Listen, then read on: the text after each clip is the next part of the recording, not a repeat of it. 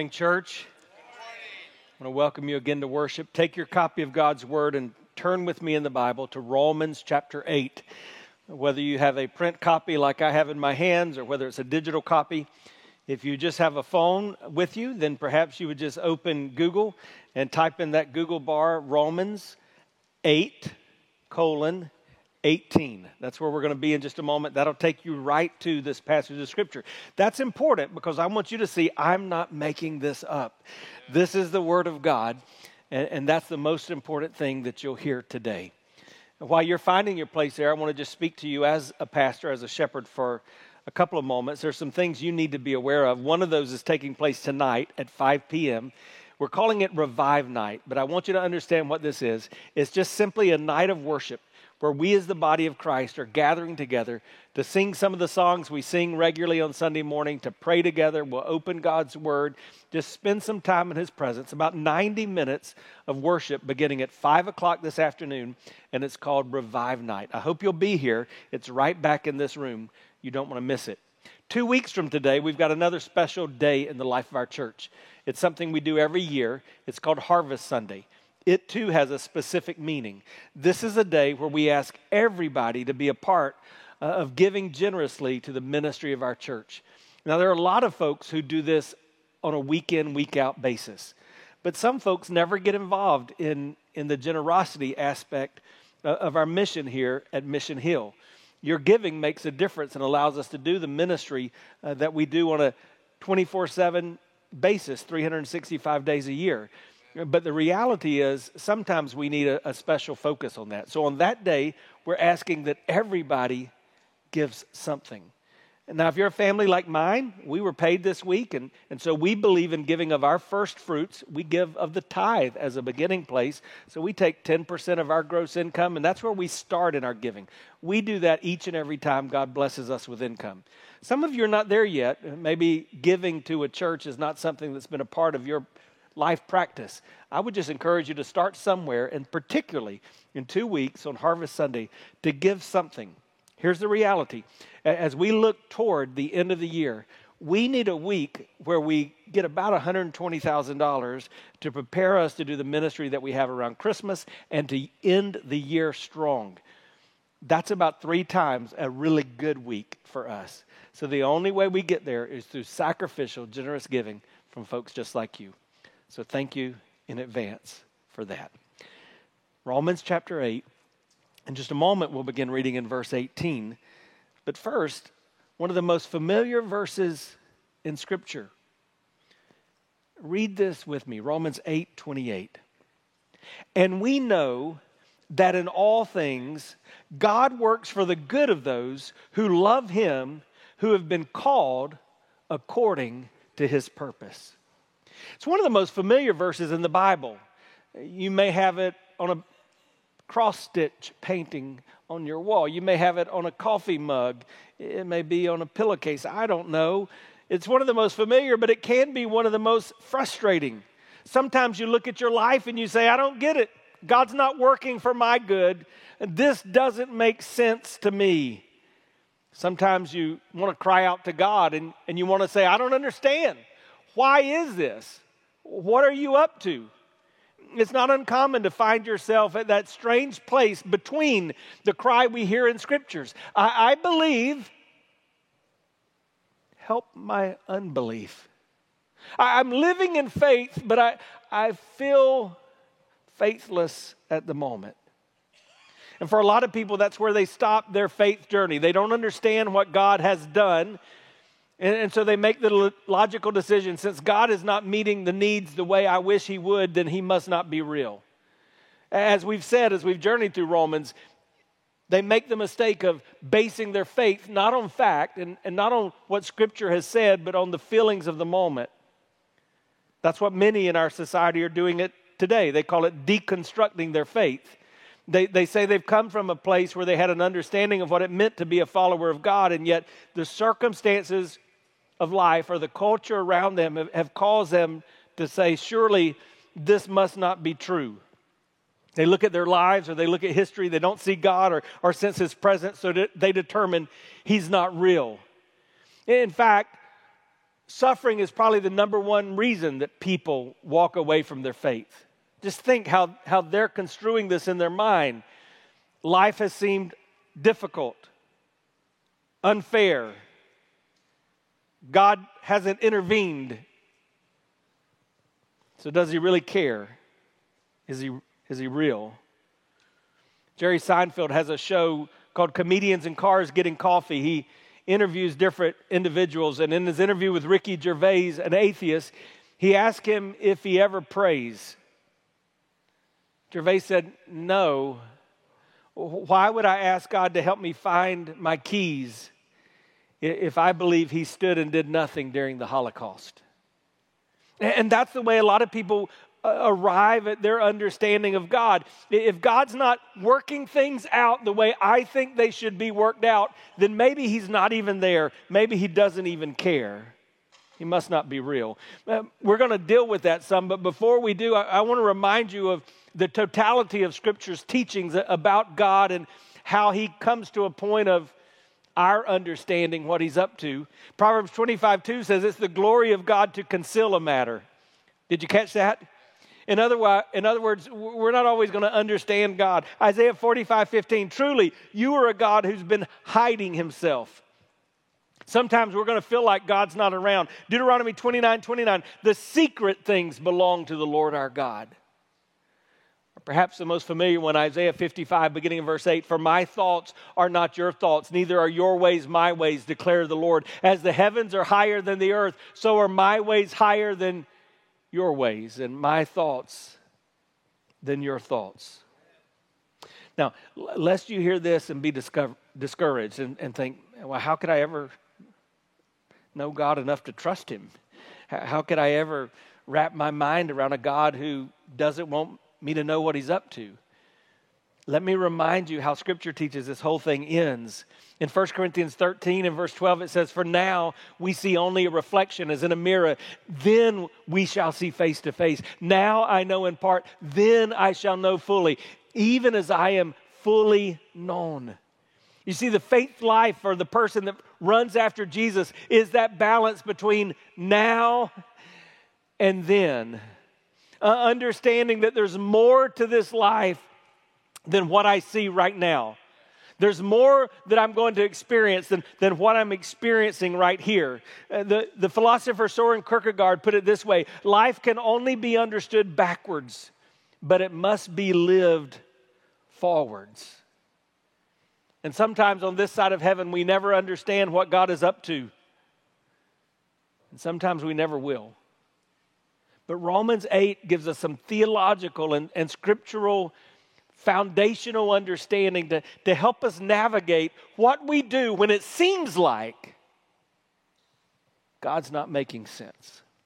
So I'm going to read that, but first let's pray once more. So Father, in the name of Jesus, speak.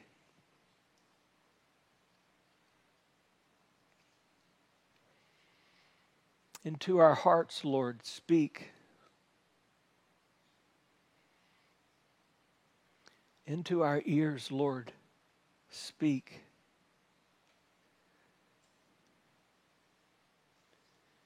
Into our mind, oh God, speak. We desire to hear from you, and we're listening. So, Lord, let the words of my mouth and even my thoughts be pleasing to you, and may we walk away with a clear understanding of your redeeming power. May you redeem this time for our good and your glory, and may you do this in the name of Jesus.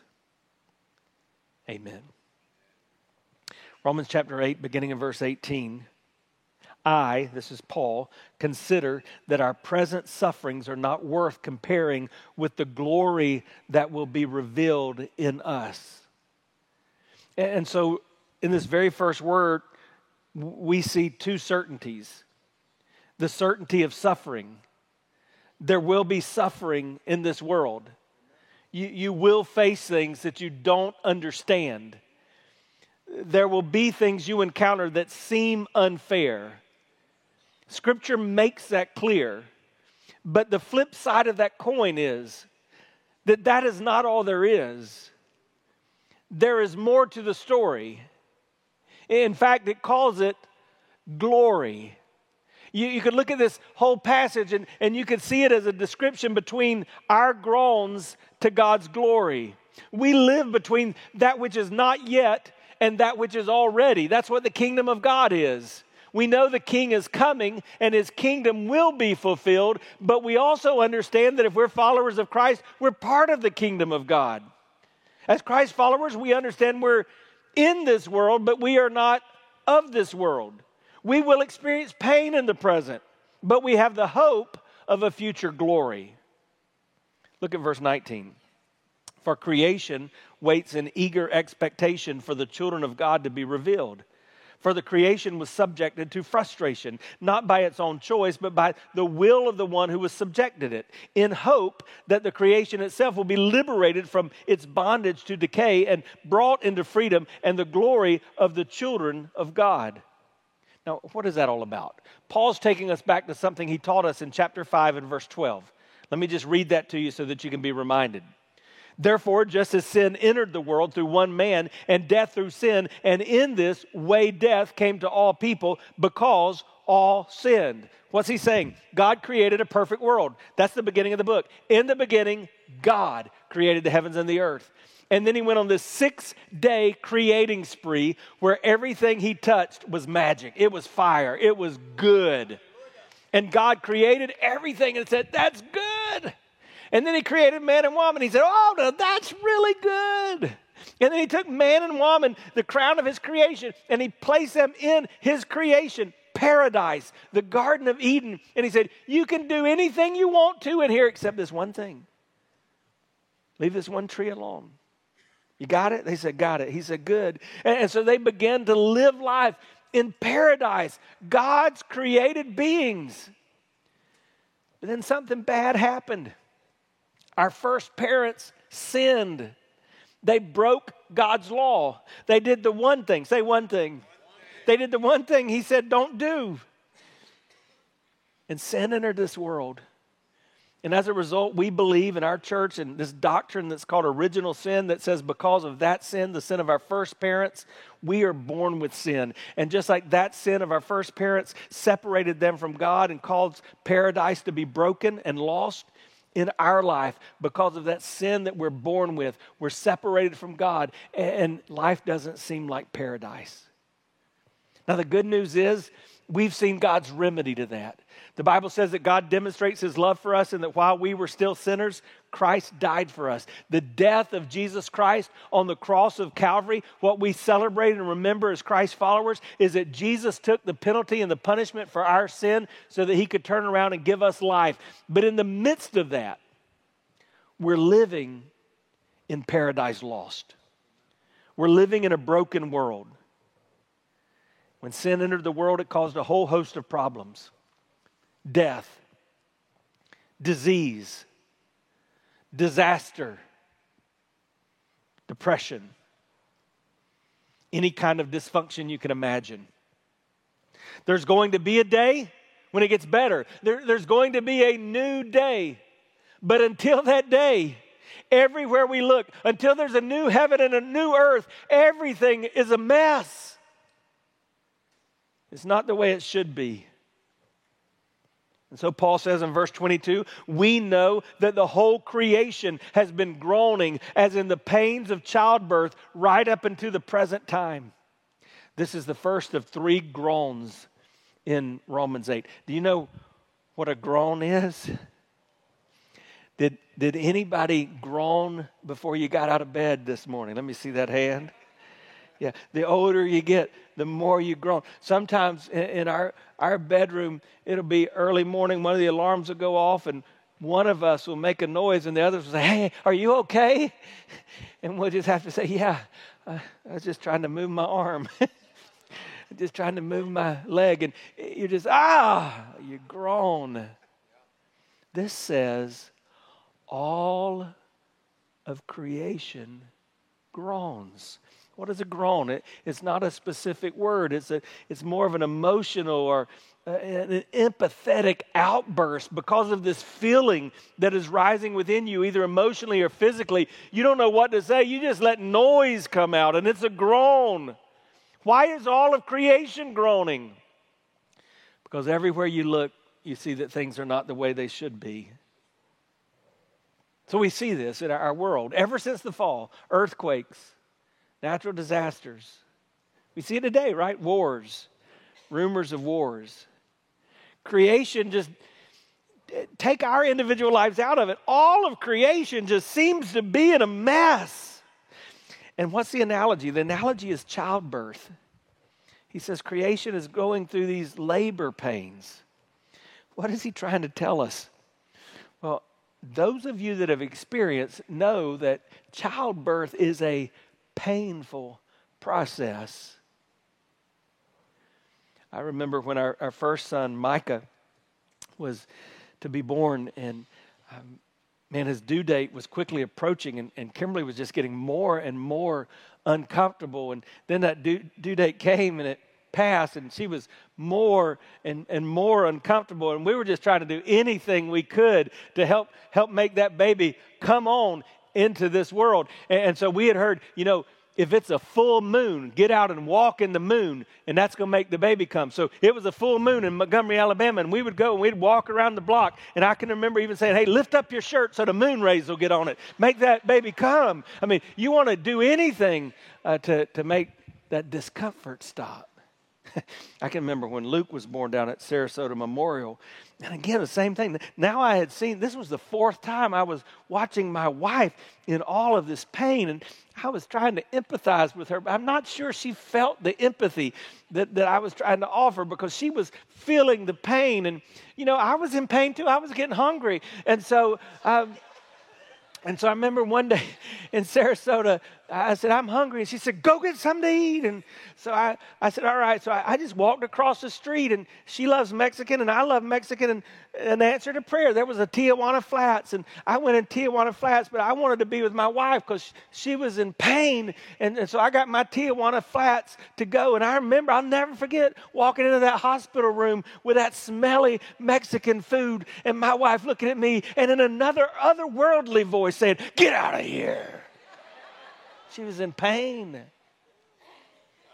Now, why is he saying the pains of childbirth? Listen, when you're going through the pain of childbirth, you know that eventually you're going to be delivered from that. And when you're delivered from that, there's a new life on the other side. Do you see what Scripture is teaching you? All of creation is groaning like the pain of childbirth. And in the moment, it's painful, but a new life is coming. In the moment, it may feel like it's killing us, but a new life is coming, and He will make all things new. So you're not alone. All creation is groaning. But look at verse 23. Not only so, but we ourselves, who have the first fruits of the Spirit, we groan inwardly as we wait eagerly for our adoption as sonship, the redemption of our bodies. For in this hope we were saved. But hope that is seen is no hope at all. Who hopes for what they already have? But if you hope for what we do not yet have, we wait patiently for it. He's saying all creation is groaning. But make no mistake, I know it. We are groaning. You are groaning. Paul is saying, hey, I recognize you're walking through things that you don't understand, that you disagree with, that you wish were not the case. And so you groan because you don't know what else to do. So what do we do? Well, a farmer would understand this term he used, first fruits. The farmer would take that seed and put it in the ground, and he would till the ground, and he would water the ground, and eventually that seed would begin to produce a crop. And biblically speaking, the people who followed after God were taught that when that first fruit of the crop begins to come up, that was an opportunity for them to thank God for His presence and provision in their life. And so that's where we get the biblical principle of giving generously of the first fruit. So you recognize that God's the giver of all of it, but the best and the first I'm going to give to Him. And by the way, that's why when we get paid, the first thing we do is make sure we've given back to the Lord through his local church. That's our first fruits. But what does it mean in this passage? He says, you have the first fruits of the Spirit in you. Well, he's reminding us what he would say later in Scripture. One day, we're going to see him face to face. But until that moment, guess what? You're not left alone. When you become a follower of Christ, what have we already learned? The Holy Spirit of God indwells us. And he never leaves us. He never forsakes us. That's the first fruits of God. We've got the presence of God with us. When we're groaning, when we don't know how we're going to make it, we have his presence. Do you understand how big a deal that is? Now, we're saved when we're justified. And when we're justified, we're saved from that penalty of sin. We're being saved as we're sanctified. And when we're sanctified, we're saved from the power of sin. One day we will be saved and we'll be glorified. And when we're glorified, we're saved from the presence of sin. We're not glorified yet, but we're looking forward to that day. Until that day, we have the Holy Spirit within us telling us what's coming our way. If you're walking as a child of God with the Spirit of God, your communion with the Spirit in your life, whether it's through reading his word, through worshiping him in praise, through praying together, that communion of the Spirit should be what keeps you going, because you realize, oh, what a foretaste of glory divine. But in the meantime, he says, we've got these unredeemed bodies. How many of you know your body's unredeemed? Yeah. What am I saying? Well, I'm simply saying, look at me. It ain't getting any better. Now, you can go see a plastic surgeon. You can get all the fake help you want, but it ain't getting any better. You came with an expiration date. And one day, this, what the Bible calls an earth tent, this physical body, it's going to cease to exist. Now, here's the good news. You're not a body. You understand that, right? Some of you spent way too much time in front of the mirror this morning because you think you're a body. You're not a body. You're a soul. And your soul is going to spend forever somewhere. But this body, it's unredeemed. Now, we're promised that one day we're going to get a redeemed body, just like Jesus. Our body will be redeemed. Thank you, Jesus. No more groaning because of the aches and the pains of the body, right? But until that day, we're wearing down. And so we've got to trust him. It's temporary. We can relate to these groans. We groan because of our aches and pains. We groan because of the heartaches and the pains that they cause. We groan, but if we're followers of Christ, he says we wait. And we wait patiently because of the hope within us. So what's causing you to groan today? As a shepherd, I look out at you and I see some of the causes of the groans. You're battling cancer or another serious disease, or you're struggling with grief because you've been through death of a loved one, or you've got that prodigal child, or you've had financial loss, you've had marital heartbreak. All of these a result of this broken world, of paradise lost, of it not being the way we wish it were. All realities of life. And sometimes that causes us to get to a place where we don't even know what to say. We're at the end of our rope, we're barely hanging on. And we wonder if God even cares. So to let us know he does, Paul says, creation groans. The creatures groan. That's us. Now he's going to tell us that even the Creator groans. Listen to this. Verse 26.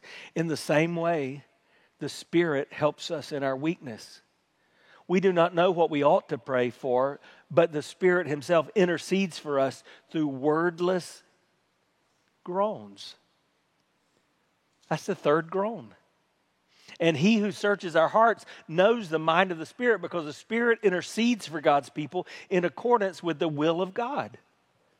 This is one of the most encouraging verses in all of the Bible. Did you catch what it says? We do not know what we ought to pray for, but the Spirit of God living within us takes over and begins to cry out to the Father on our behalf. That's good news, church. That's worth celebrating. God loves us so much that the Spirit of God in us cries out to the Father even when we don't know the words to say. One of my favorite preachers is Dr. Robert Smith. I heard him talking about this passage, and he began to tell this story of his mentor. He said his mentor had taught him so much about how to be the man of God that he was, but his mentor had aged, and now he had Alzheimer's and was not healthy. And he said a lot of their friends wanted to honor him, so they planned this big service just honoring the mentor, and they got him there. And they didn't even know if he was understanding, because when he talked, everything was just kind of a mumble or it was jumbled. Didn't make any sense. And at the end of the service, he was supposed to sing the song that he was known for. And they didn't know if he'd be able to do it, but they printed it in the bulletin. And at the end of the service, his wife walked him up onto the stage, and she stood beside him. He just stood there and stared. Then she whispered into his ear, "Precious Lord." And he began to smile. And he sang, "Precious Lord." And she whispered, "Take my hand." And he sang, "Take my hand." And she whispered, "Lead me on. Lead me on." And she whispered, "Let me stand. Let me stand." And he began to sing, "I am tired. I am weak. I am worn. Through the storm, through the night, lead me on to the light. Precious Lord, take my hand, lead me home." And Dr. Smith said, he said, "I can't help but think that's what the Holy Spirit does when we don't know the words to say. Sometimes he just utters to the Father on our behalf, but sometimes he puts the words in our heart. He puts the song back in our heart. He gives us the joy in the moment. When we don't know the words to say, we don't know the prayers to pray, the Holy Spirit of God will take our groan and meet it with His groan, and He will give us a song of hope. And how does this help us? It helps us because He knows our heart. That's what it says. He who searches the heart.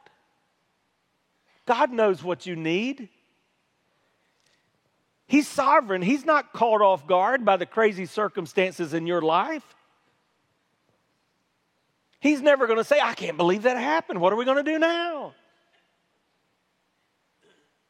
And He knows the mind of God. And He knows the will of God. All that's right here in this verse. And because He knows your heart and He knows the mind of God and He knows the will of God, He's moving in your life to bring you into right relationship with Him. All that simply means we can trust Him. Right, church? You can trust Him. Say, "I can trust Him." Now that's the context of Romans 8:28. It's not meant to be just some encouraging statement that you see on a painting on the wall. In the context of the groanings of all creation and the groanings of creatures like us and the groanings of the Spirit of God, it says, "And we know that in all things God works for the good of those who love Him, who've been called according to His purpose." When we don't think God makes sense, what do? Well, we hold on to what we know. That's what it says. We know. And that word know means with confidence, with certainty. This is not, well, I don't know, maybe.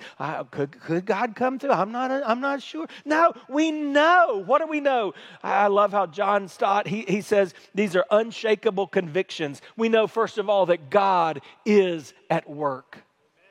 And friend, whatever you're facing, God's at work in your life. You just need to see where He's at work and get in on it. Join Him in His work. But secondly, he says God is at work for your good. Just think about that. God is at work for your good. Doesn't say for your comfort. God never promises your comfort. Doesn't say for your prosperity. Some of you need to call into one of those television preachers and tell them, doesn't say that. But it does say He's working for your good.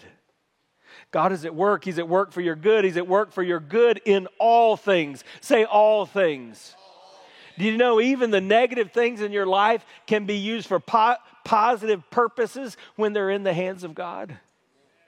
There's a lot of things in my life I'd say I'd give anything if I could get in a time machine and go back in time and undo some of the decisions I've made or some of the pain I've caused. But I wouldn't give anything for what God's done as He's brought me through it. I'm a better person. I'm more like Jesus. I've fellowshiped with Him in my sufferings. That's what the Apostle Paul talks about in 2 Corinthians chapter 11. He talks about all these things he's been through. Do you remember? He says, I've worked much harder and been in prison more frequently. I've been flogged more severely. I've been exposed to death again and again. 5 times I received from the Jews the 40 lashes minus 1. 3 times I was beaten with rods. Once I was pelted with stones. 3 times I was shipwrecked. I spent a night and a day in the open sea. I've been constantly on the move. I've been in danger from rivers, in danger from bandits, in danger from my fellow Jews, in danger from the Gentiles, in danger in the city, in danger in the country, in danger at sea, and in danger from false believers. I've labored and toiled, and I've gone without sleep. I've known hunger and thirst, and I've gone without food. I've been cold and naked, and besides everything else, I face the daily pressures of the concern for all you church people. That's what he says. Sound like an easy life? But it's this guy that says God is at work for your good in all things.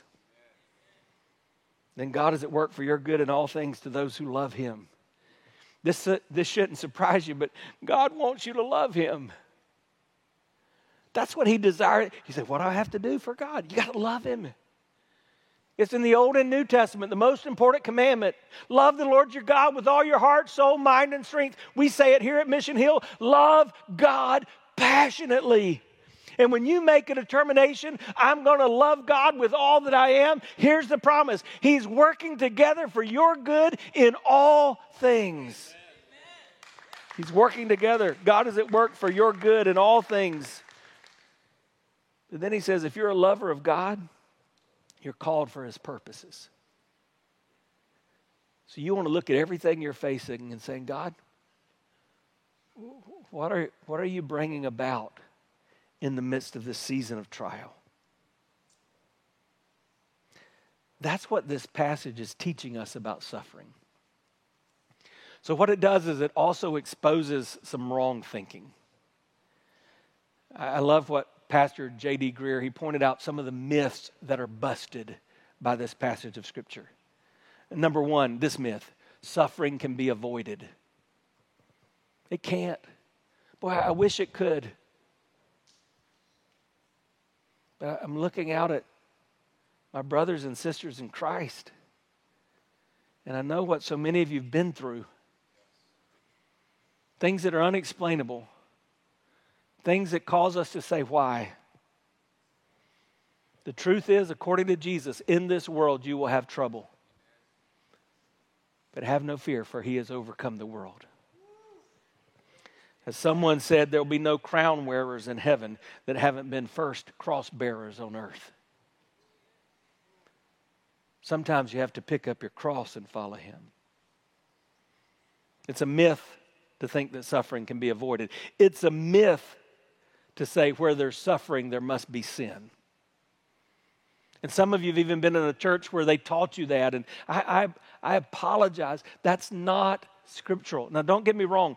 Your sinful choices can cause suffering, right? If you left this place and you get intoxicated and then you get in your car, you could cause all kind of suffering for yourself and for others. There can be practical consequences to our sinful decisions that cause us to hurt. But nowhere in Scripture does it say every time you suffer, it's because of sin in your life. In fact, Jesus says to the contrary. They approached a blind man one day in the street. They said, who sinned, his mother or father? And Jesus made it clear, this is not a sinful issue. This is a broken world issue. Some of the pain we suffer is because we live in this broken world. Don't buy into that myth. The third myth, there's always a silver lining behind dark clouds. Let me tell you how church people say this. And some of you have been hurt by this. Well, God did this for a reason. Raise your hand if you've ever been told something like that in your life. You're going through something you don't understand. Well, God did that for a reason. Here's what that presumes. It presumes God's a puppet master that's causing everything in this world. And we've already established some of the brokenness in this world happens because paradise is lost. Because all creation is groaning. And if all creation is groaning, we're going to groan. And when we're groaning, sometimes we need the Spirit to groan on our behalf. Sometimes it's just plain hard on this side of heaven. And we have to trust the Lord. Now, it's gotten kind of heavy in here, I can tell. So maybe I just need to remind you of one of my favorite stories. It's about this little bird named Chirpy. He was a sparrow. And he was kind of a stubborn sparrow. He lived up north, but he decided, unlike all his sparrow friends, he was comfortable. He did not want to leave home just because it was winter. And so Chirpy decided not to go south. He decided to stay up north. But Chirpy encountered a problem. The cold came and the snow came. And he began to freeze, both inside and out. In fact, Chirpy's wings actually got ice on them and they were frozen. And when Chirpy's wings were frozen, he realized something. A bird can't fly with frozen wings. So, plat, he fell down to the ground. Luckily, he survived. He thought he was going to die. He was laying on the ground frozen, couldn't move a wing. And he looked around. And then he thought he was just about to get murdered because he realized he had landed in a pasture. And there was a big old cow coming his way. He thought sure that cow was going to step on him. But that cow came right toward Chirpy. And then he passed right over Chirpy. But as that cow passed over Chirpy, he did the unthinkable. He plopped right on Chirpy. A big pile of cow manure right on top of Chirpy. Now you say, how terrible, but Chirpy was actually grateful. He could have died in that moment. And in fact, because of what he was up under, the circumstances he was up under, his wings began to thaw out. Things were a little warmer up under that manure. And he thought things were great. In fact, he began to clean off his wings and he began to get out of that manure and he began to sing. He began to chirp. Chirpy had a song in his heart. And then the old farm cat came out of nowhere. That farm cat came up to Chirpy. He finished cleaning him off. And in one bite, he ate Chirpy for lunch. That's a sad story. Everybody say, oh. But there's some life lessons in that story. Number one, not everyone who drops manure on you is your enemy. Just think about that one. Number two, not everyone who gets it off is your friend.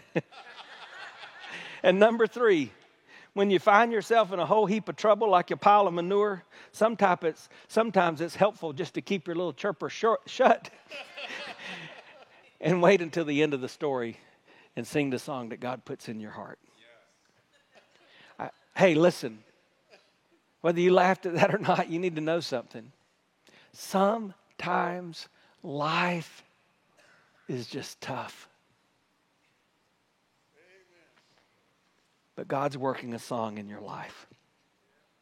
Let me give you 3 takeaways. When you're in the midst of the pain, when you experience pain, I want you to remember this. Remember God's promise. Remember the first verse? This suffering of the present pales in comparison to the promise of future glory. Regardless of what you face, this is not all there is. There's always hope. Say, there's always hope. And sometime, the greater the pain, the greater the glory. Number 2, when I experience pain, I need to learn to rely on His power. Right? What did it say? It said, when you are weak, that's when the Spirit begins to cry out on your behalf. That goes against everything we're taught in society. We're taught to never show our weaknesses. But as the follower of Christ, we learn that His strength is made perfect in our weakness. God doesn't promise to keep us from harm, but He does promise to deliver us. And sometimes He delivers us from the storm. Sometimes He delivers us in the storm. And sometimes He delivers us through the storm. Warren Wiersbe said, when God permits His children to go through the furnace, He keeps His eye on the clock and His hand on the thermostats. His loving heart knows how much and how long. Finally, when I experience pain, I rest in His purpose. This is a hard one. But I just rest in that reality that God's working. He's not caught off guard. And He'll use this for my good and for His glory. Now, one of the best biblical examples we see of that is Genesis 50:20. Joseph looks at his brothers, and what does he say? You intended this for evil, but what? God meant it for good. But you know what's interesting? Joseph didn't say that when his brothers threw him in the pit. He didn't say that when that crazy woman Potiphar was running after him and accusing him of sexual assault. He didn't say that when they threw his rear end in prison. But about 20 years later, looking in the rearview mirror, he was able to say, you meant this for evil, but God worked it out for good. And then I think about those disciples on the road to Emmaus. Man, in the front of them, everything looked like all hope was lost. Their friend had died. Their cause would now be forgotten. The power of God they had seen in their midst must be gone. And then a stranger walks up beside them.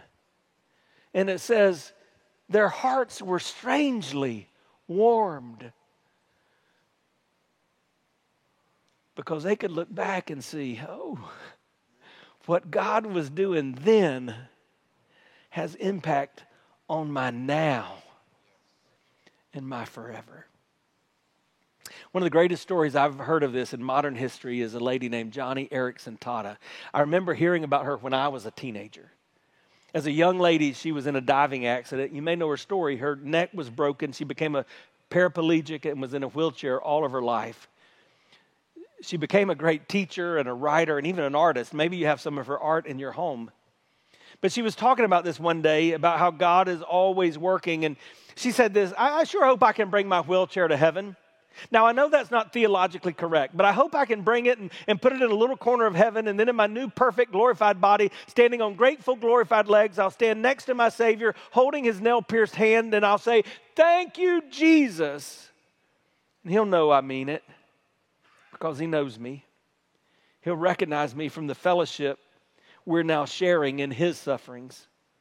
And I'll say, Jesus, you see that wheelchair? You were right when you said in this world we'll have trouble, because that thing was a lot of trouble. But the weaker I was in that thing, the harder I leaned on you. And the harder I leaned on you, the stronger I discovered you to be. It would have never happened had you not given me the bruising and the blessing of that wheelchair. Then the real ticker tape parade of praise will begin, and all of earth will join the party.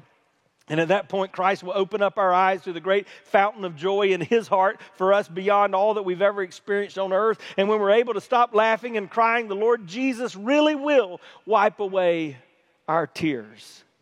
And then she says, I find it so poignant that finally, at the point when I have the use of my arms and I could wipe away my own tears, I won't have to.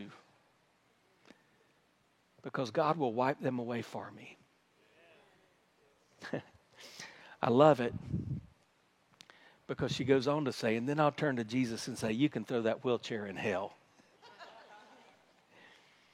And maybe that's the way you feel about what you're going through or what you've gone through. God, man, get that away from me.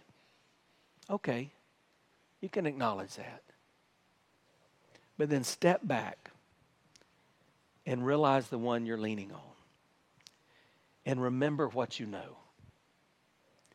And we know that our God will work all things together for good to those who love Him and are called according to His purpose. Let's bow our heads and pray.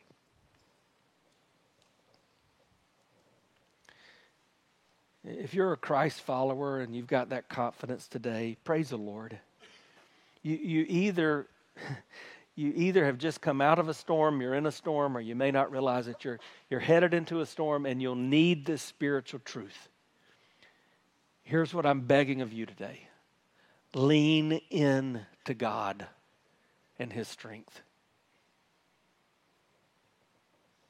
That area where you're finding it hard to trust when it doesn't seem like He makes sense.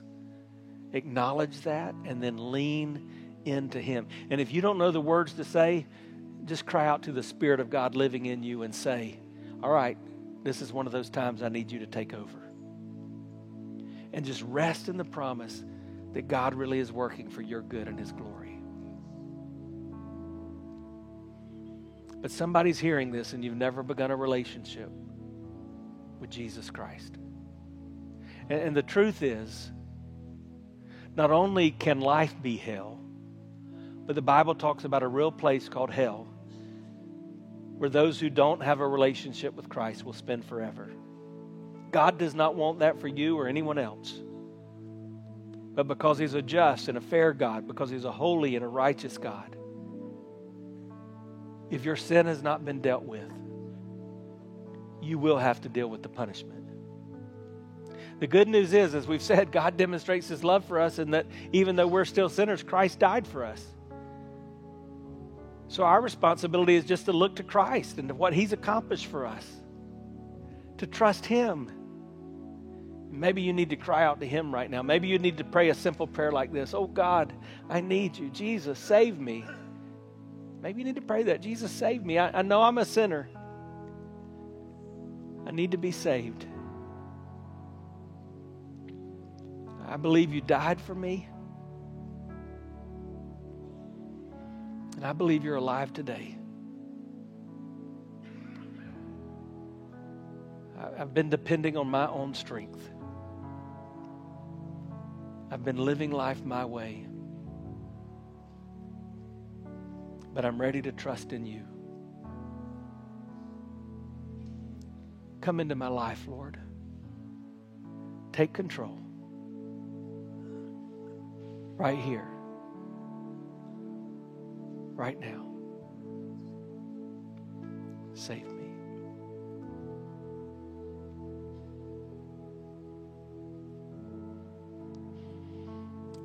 Do me a favor. Our heads are bowed, our eyes are closed. But if you just prayed that prayer with me, right where you're sitting, would you just lift your hand up? You just prayed that prayer, beginning that relationship with Christ.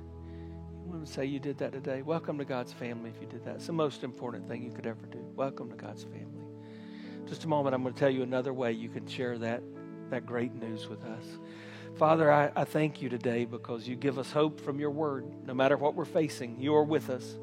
We can trust you, Lord. You are good and you're doing good. We praise you, Father. God, I pray that even as we sing this song of worship, even in this moment, that you would demonstrate to us today your presence in a tangible way. We worship you, Lord. And we thank you for this in Jesus' name. Amen.